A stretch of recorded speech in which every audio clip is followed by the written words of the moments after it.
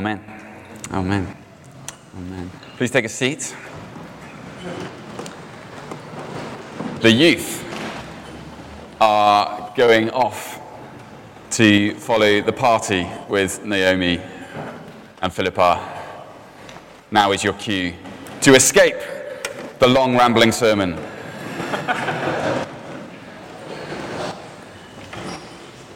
Excellent. So, we are, for those of you who are maybe just dropping in, who haven't been with us since October, I think we began, we have been doing this thing, this sort of year-long project called the Year of Biblical Literacy. It's kind of like joining together all of our little preaching series into a year-long sense of curriculum, asking some tough questions at the beginning, looking at the whole shape of the Bible, digging into bits of the Old Testament. We've got to this bit, anyway, in the year where we're asking the questions, some of the really tough questions around, like we've engaged with the Bible for this part of the year, and then we're like, but there's some things, like, there's some really big questions that have opened up in the midst of it. And so we've got these 4 weeks called The God I Don't Understand. And this week we've got a real humdinger. We're looking at bits of the Old Testament, some of the violent bits of the Old Testament. How do we make sense of that? Before we get to that, this is a good little plug. Part of the whole year-long endeavour has been promoting a sort of reading our Bible through in a year. We've got a suggested programme schedule of that. Most of us have sort of fallen off and got back on at different points in the year. That's okay. The point is that we read the scriptures, that we get involved, that we get our noses stuck in them. Now is a really good point to jump straight back on. We're pretty much coming to the end of the Old Testament. We're just doing the books of Chronicles, which are sort of a recap of the story, telling it from a particular perspective. Before then, in a couple of weeks, I think it is, we get to Matthew's Gospel at the beginning of the New Testament. So if you have fallen off the Year of Biblical Literacy, daily reading bandwagon, that's fine. But now's a good point. You can just jump back in at any point. It's just great. Get stuck into the Bible. That's that plug. Let's begin. Violence in the Old Testament. A little tick box exercise as we begin. Seemingly unrelated. Hopefully it will make a bit more sense later on. Anyone watch Eurovision last night? Lots of people not admitting to it, at least. I didn't watch it. But that could be ringing in your ears, I don't know, as I ask this question. Are you proud to be British? Yes. You don't have to reveal your answers, just in case it gets embarrassing later on. Are you proud to be British? Are you humbled to be British? Are you grateful to be British? You can check any of the boxes that apply mentally and remember your results.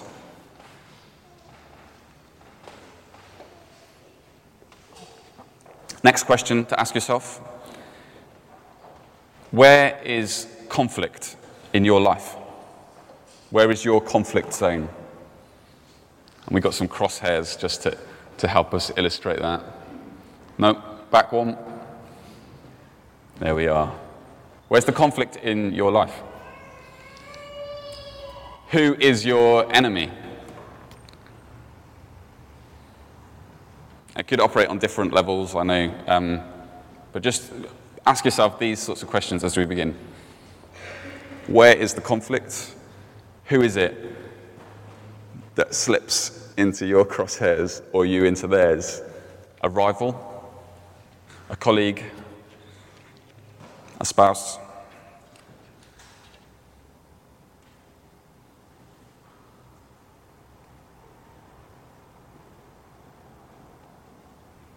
Got it?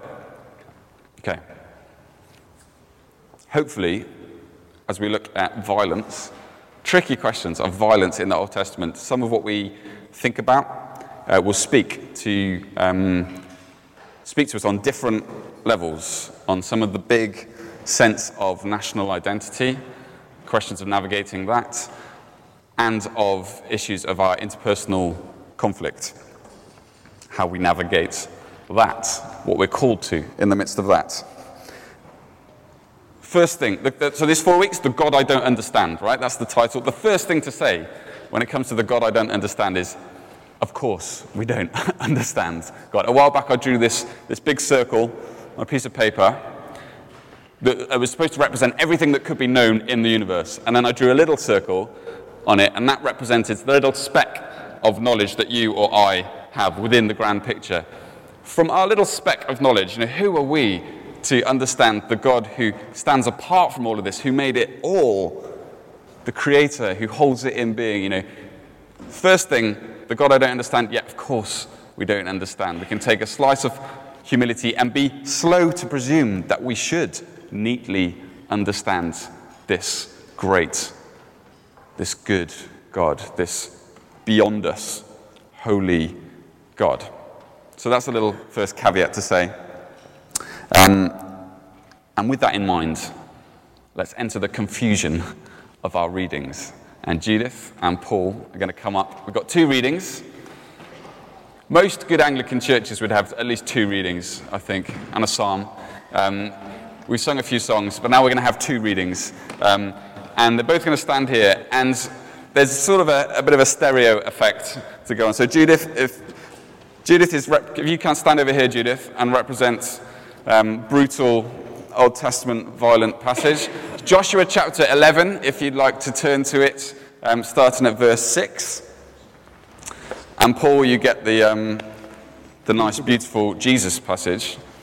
And he's going to be reading from Matthew 5, starting at verse 38. So if you'd like to have it open, follow on. It's Joshua 11, it's Matthew 5. Ladies first. Okay, so Joshua 6, it's page 227 in the Pew Bibles. Joshua 11, sorry. Pull that right close. Yep. The Lord said to Joshua, "Do not be afraid of them, because by this time tomorrow I will hand all of them over to Israel, slain. You are to hamstring their horses and burn their chariots." So Joshua and his whole army came against them suddenly at the waters of Merom. Stick the microphone right in. Sorry, do you want me to hold this? Right, so the waters of Merom and attacked them. And the Lord gave them into the hand of Israel. They defeated them and pursued them all the way to Greater Sidon. The microphone is not working very well, apparently. Do you want to try this one? Thank you. Sorry. Sorry, no, we're sorry. So shall we start again, or shall we Let's just carry on? Let's start again. Listen to this, because this is interesting. The Lord said to Joshua, "Do not be afraid of them, because by this time tomorrow I will hand all of them over to Israel, slain. You are to hamstring their horses and burn their chariots." So Joshua and his whole army came against them suddenly at the waters of Merom and attacked them. And the Lord gave them into the hand of Israel. They defeated them and pursued them all the way to Greater Sidon, to Misrephoth-Maim, and to the valley of Mizpah on the east, and no survivors were left. Joshua did it to them as the Lord had directed. He hamstrung their horses and burned their chariots. At that time, Joshua turned back and captured Hazor and put its king to the sword. Hazor had been the head of all these kingdoms. Everyone in it they put to the sword. They totally destroyed them, not sparing anything that breathed, and he burned up Hazor itself. Joshua took all these royal cities and their kings and put them to the sword. He totally destroyed them, as Moses, the servant of the Lord, had commanded. Yet Israel did not burn any of the cities built on their mounds, except Hazor, which Joshua burned. The Israelites carried off for themselves all the plunder and livestock of these cities, but the people they put to the sword until they completely destroyed them, not sparing anyone that breathed. As the Lord commanded his servant Moses, so Moses commanded Joshua, and Joshua did it. He left nothing undone of all that the Lord commanded Moses. Thank you. And what's Jesus got to say? Matthew 5, Matthew chapter 5, verses 38 to 45. An eye for an eye You have heard that it was said, eye for eye and tooth for tooth. But I tell you, do not resist an evil person. If someone strikes you on the right cheek, turn the other cheek also. And if someone wants to sue you and take your tunic, hand over your cloak as well. If someone forces you to go 1 mile, go 2 miles. Give to the one who asks of you, and do not turn away from the one who wants to borrow from you. You have heard that it was said, love your neighbor and hate your enemy.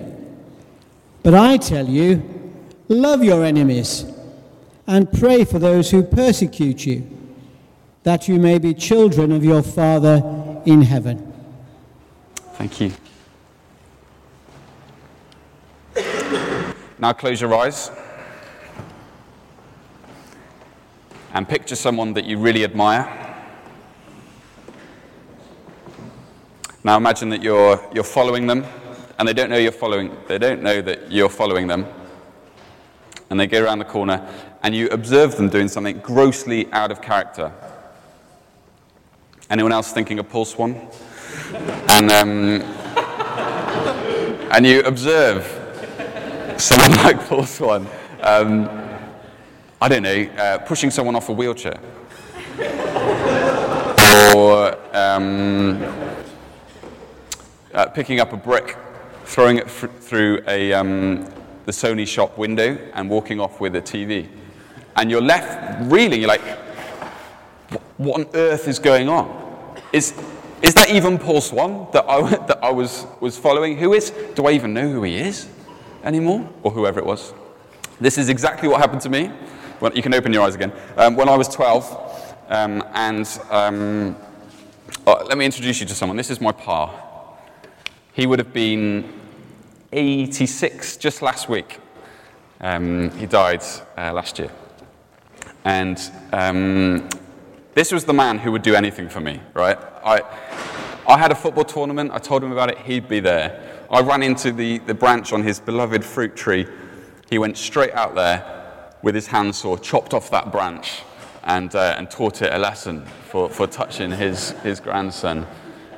When I'd been in primary school, I'd heard about the horrors of smoking, and so I got his entire duty-free mega pack of cigarettes, and I put them in the kitchen bin.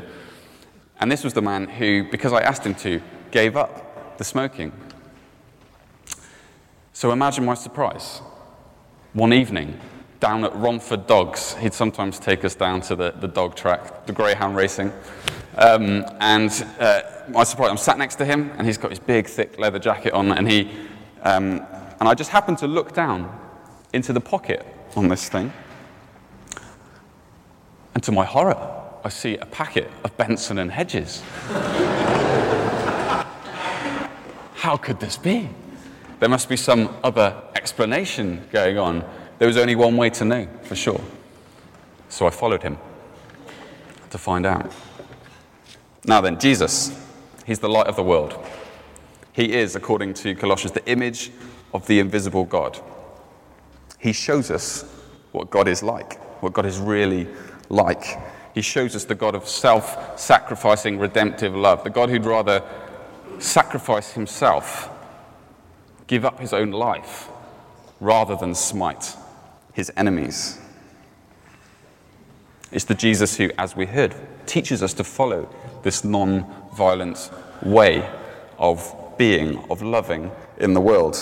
But then we read through the Bible in the whole year, as some of us are in the midst of doing, and you get to those bits, like in Joshua and numerous other places, if we're honest, where it's like, to quote my wife, wowzaroonies. Like, how do you make sense of that? And as Christians, there's bits where God's people are being violent, fine, maybe.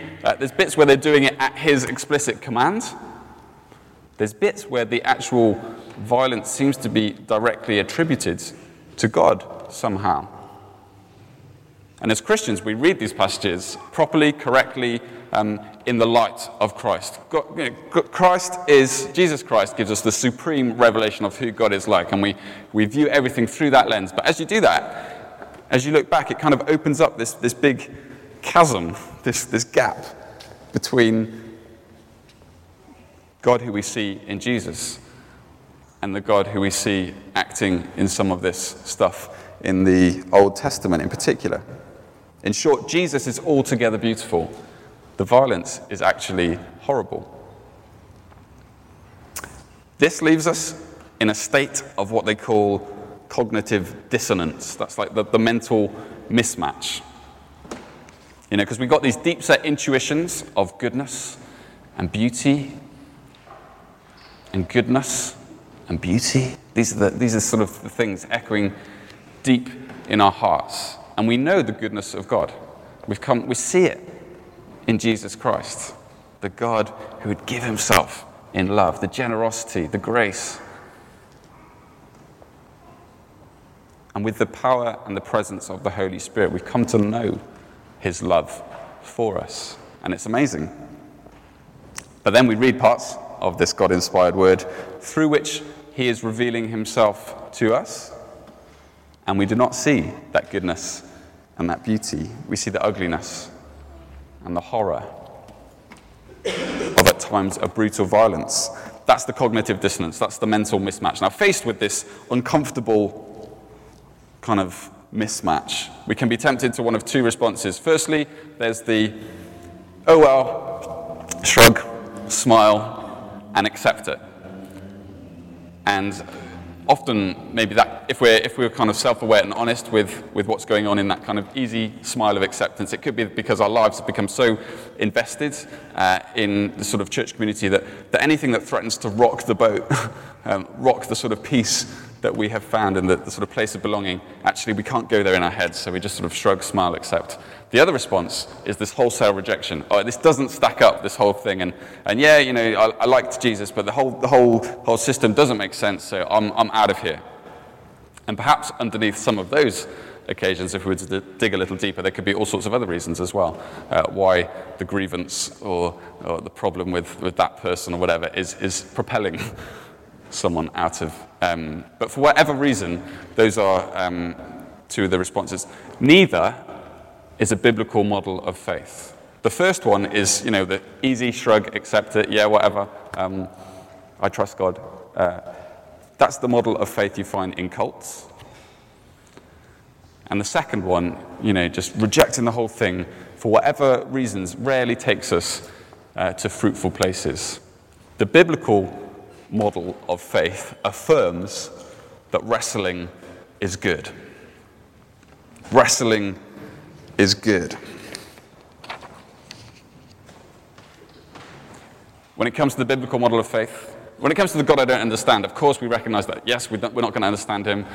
Yes, we need to proceed with patience, prayer, walking in obedience anyway. But in that place, the wrestling, the asking the questions, the honesty, bring it on. Go for it, ask the questions. Patiently, with perseverance, God in his grace, in my experience, will nudge us along in due course into understanding. May it be so. Think of Jacob, Genesis chapter 32. That kind of he spends the night wrestling with this mysterious embodiment of God.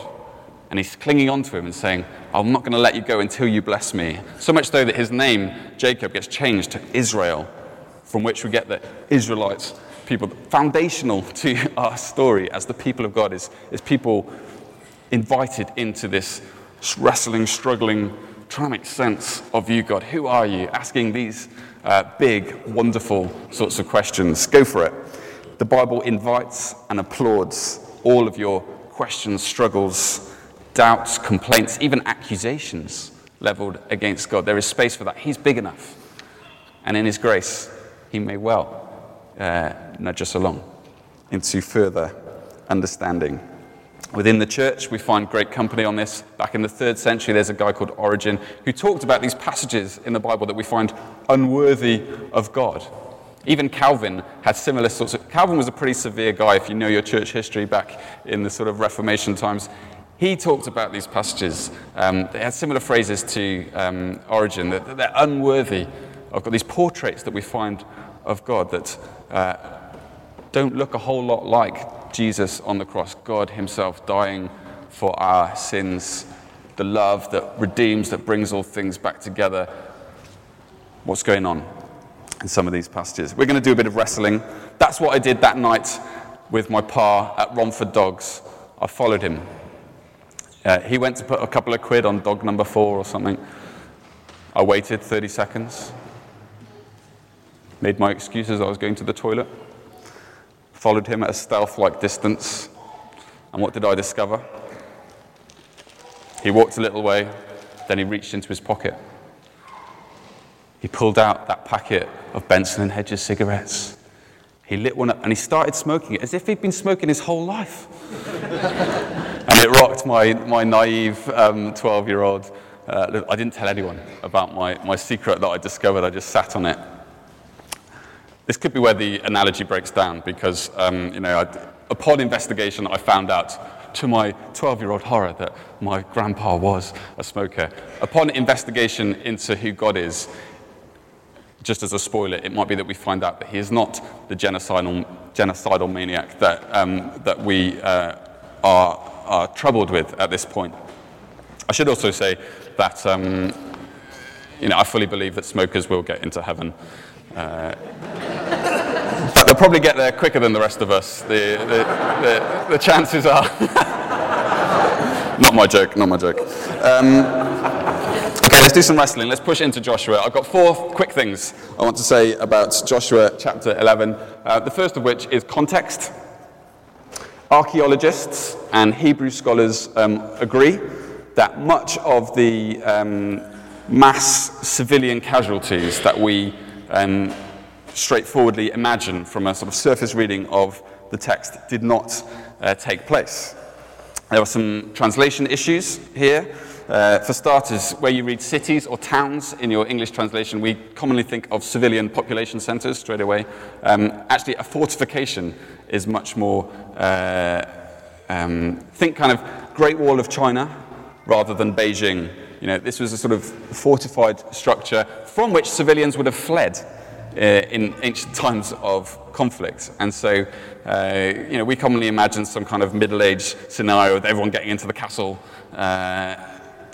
against the marauding outsiders. Actually, some battle contention was going on. The pattern was that the men, women, and children, the non-soldiers, actually would have got out of there, and so the soldiers would have remained. Similarly, where you read Kings, a more fitting translation, we sort of imagine the noble, someone like our Queen, getting mercilessly slain. A more accurate translation into our contemporary imaginations would be something like a warlord or a general.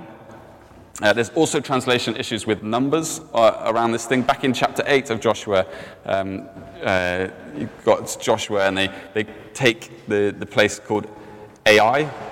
I don't know how you... It's a short little word, Ai, name. They call it Ai. So they take Ai, and it says that 12,000 were slain.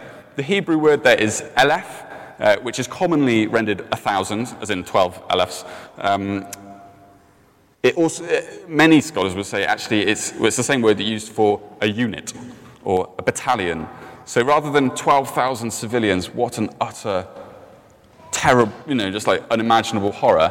Actually, 12 units of soldiers is probably a more fitting translation. So it begins to kind of rein in some of the ugliness that we first perceive. The ugliness is perhaps not quite as ugly as we first imagine. Other things to say in the context are in the literary context. So the style of writing up these battle reports was a set genre, and the genre was of bravado and exaggeration, kind of like you'd find in a football change room after the match, where we're like, yes, we absolutely smashed them, and it was 3-2, That's the sort of language. You see it all over the place in that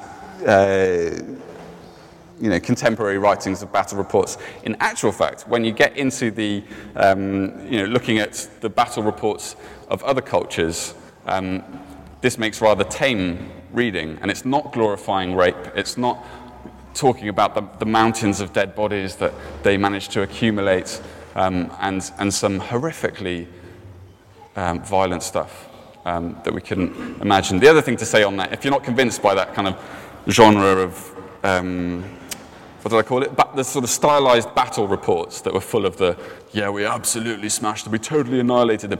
It doesn't actually make literary sense. If you carry on reading, the people that were totally annihilated, still appear later on in the... that's exactly what is going on in those texts.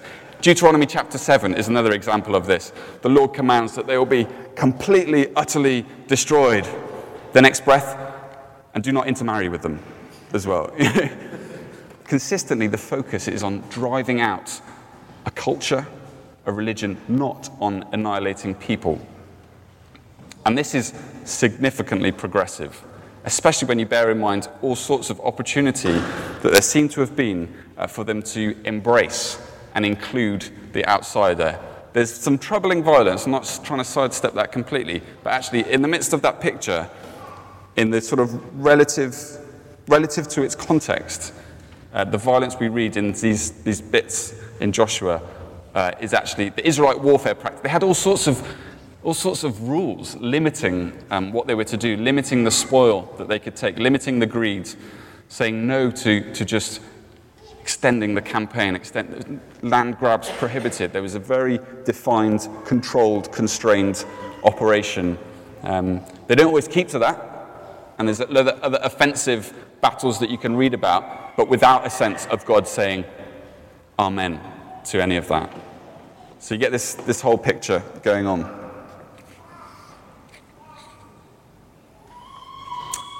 And that smattering of individuals that appear throughout the Old Testament, of outsiders who've been brought in and they're suddenly playing these significant parts in the story, gives a window on the reality that was not one race of people coming in and smashing everyone else, but actually a new culture. God carving out space for a new sort of culture in the midst of a brutal, violent context that we can't really readily imagine. And actually there being serious, meaningful, taken up invitation on the outside. Think of Rahab the prostitute. Think of Moses' wife.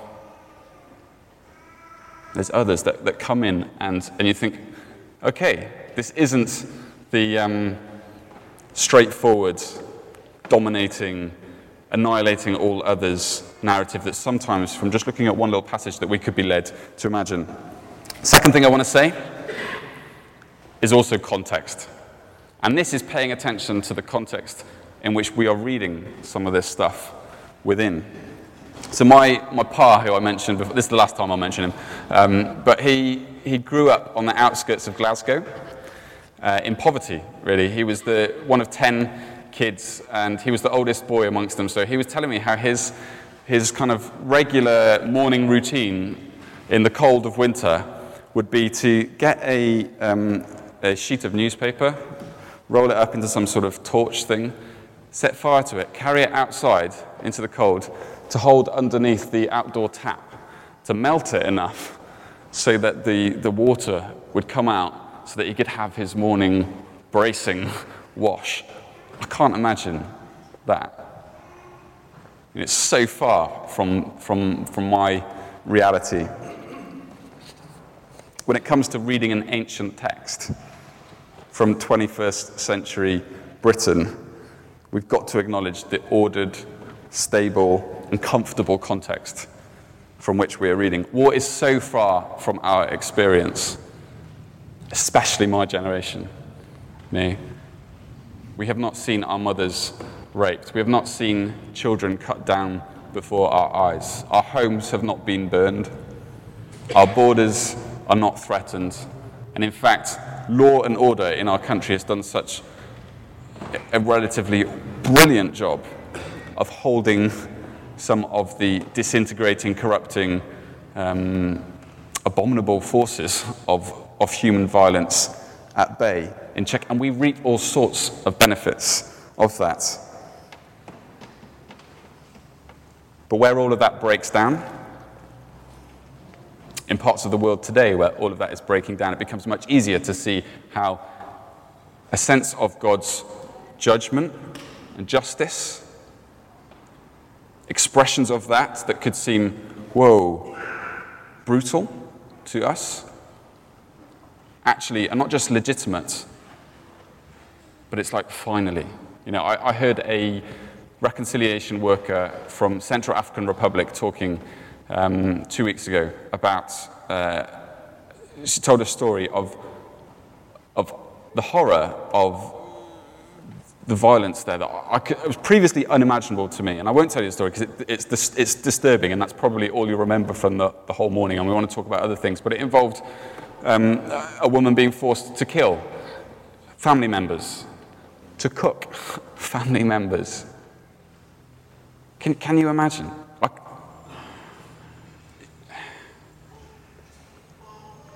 If you take any war-torn region around the world at the moment,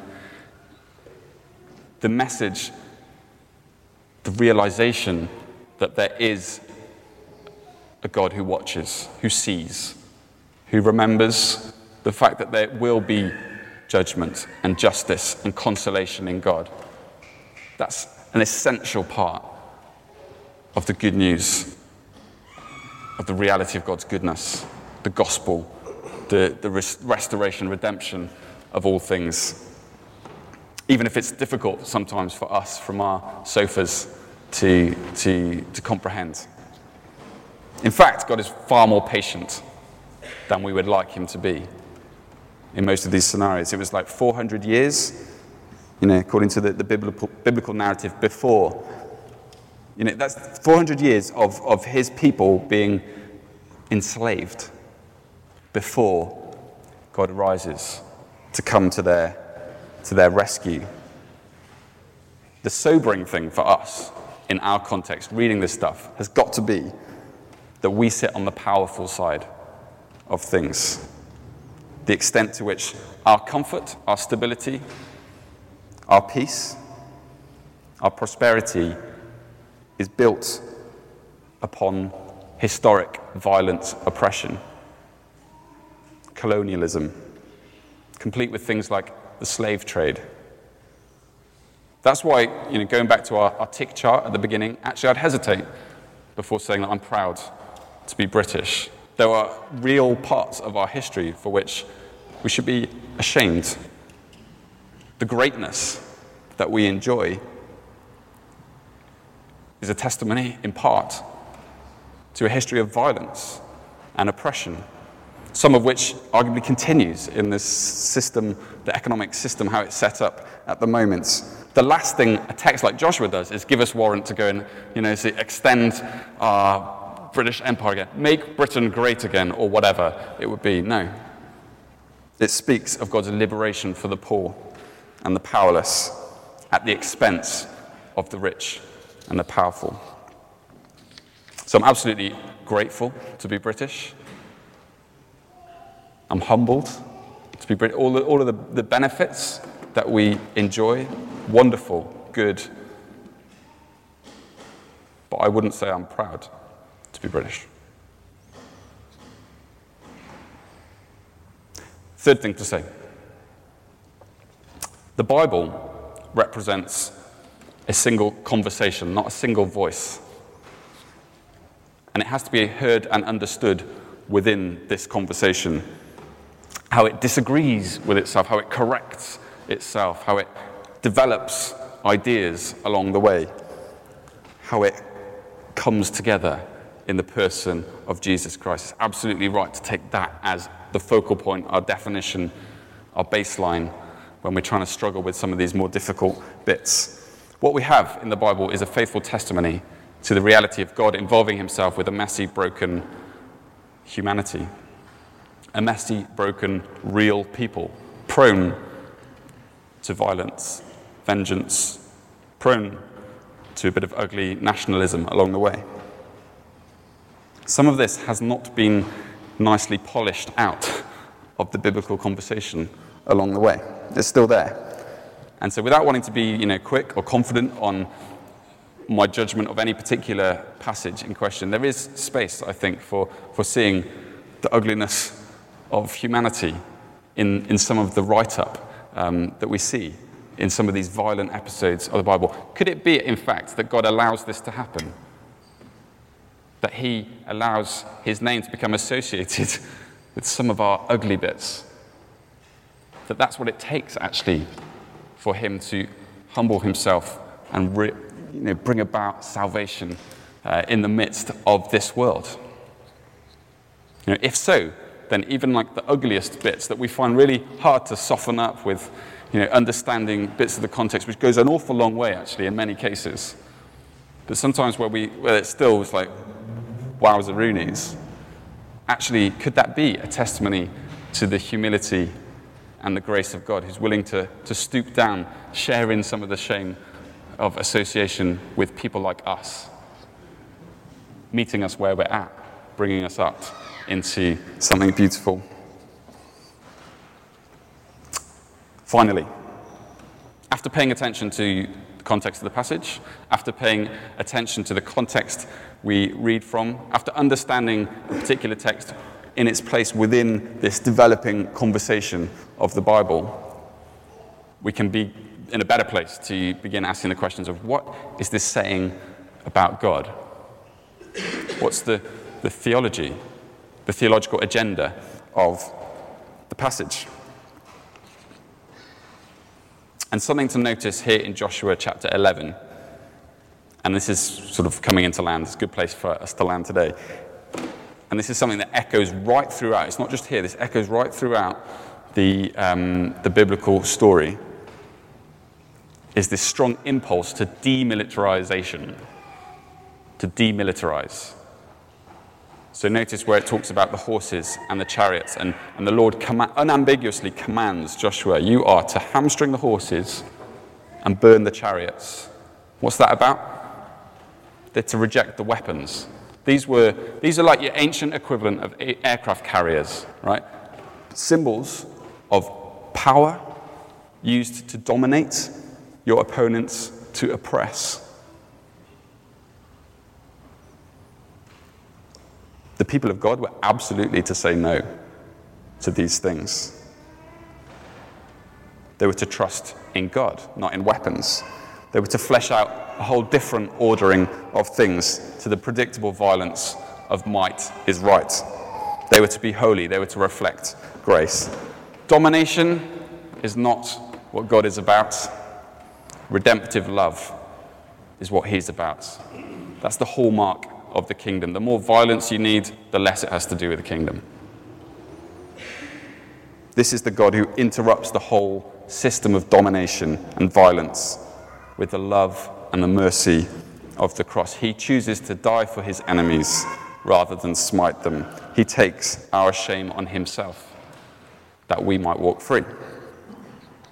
This is the love that is the game changer at the heart of the universe. And even if there is sometimes a God-given legitimacy to a legitimate place for violence to hold evil at bay or to liberate the plight of an oppressed poor, actually violence is a zero-sum game.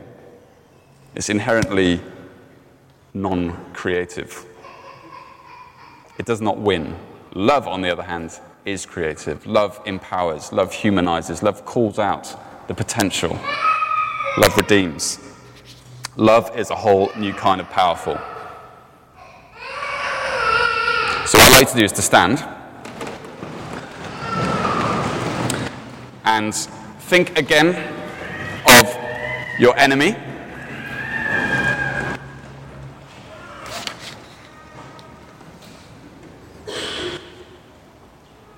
And I'm going to read out a little sort of contrast of violence and love. And as I do so, here's the questions to be asking yourself. How could love reimagine that relationship, that interaction, that non-relationship perhaps? What might the Spirit of God do? miracle of redemption could happen. Because where violence destroys, love creates. Where violence escalates, love heals. Where violence coerces, love evokes. Where violence imitates, love surprises. Where violence condemns, love redeems. Where violence defends itself, love sacrifices itself. Where violence is obvious, love imagines more.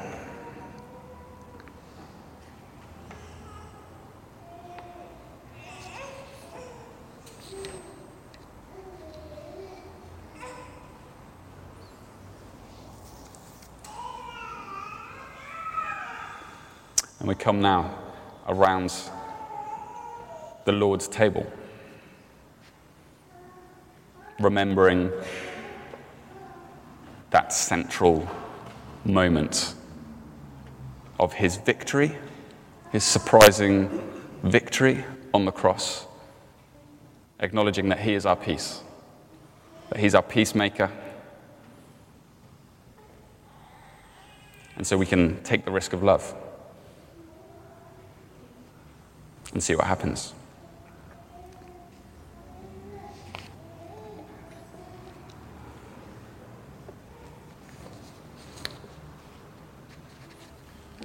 We're going to share these words of the peace.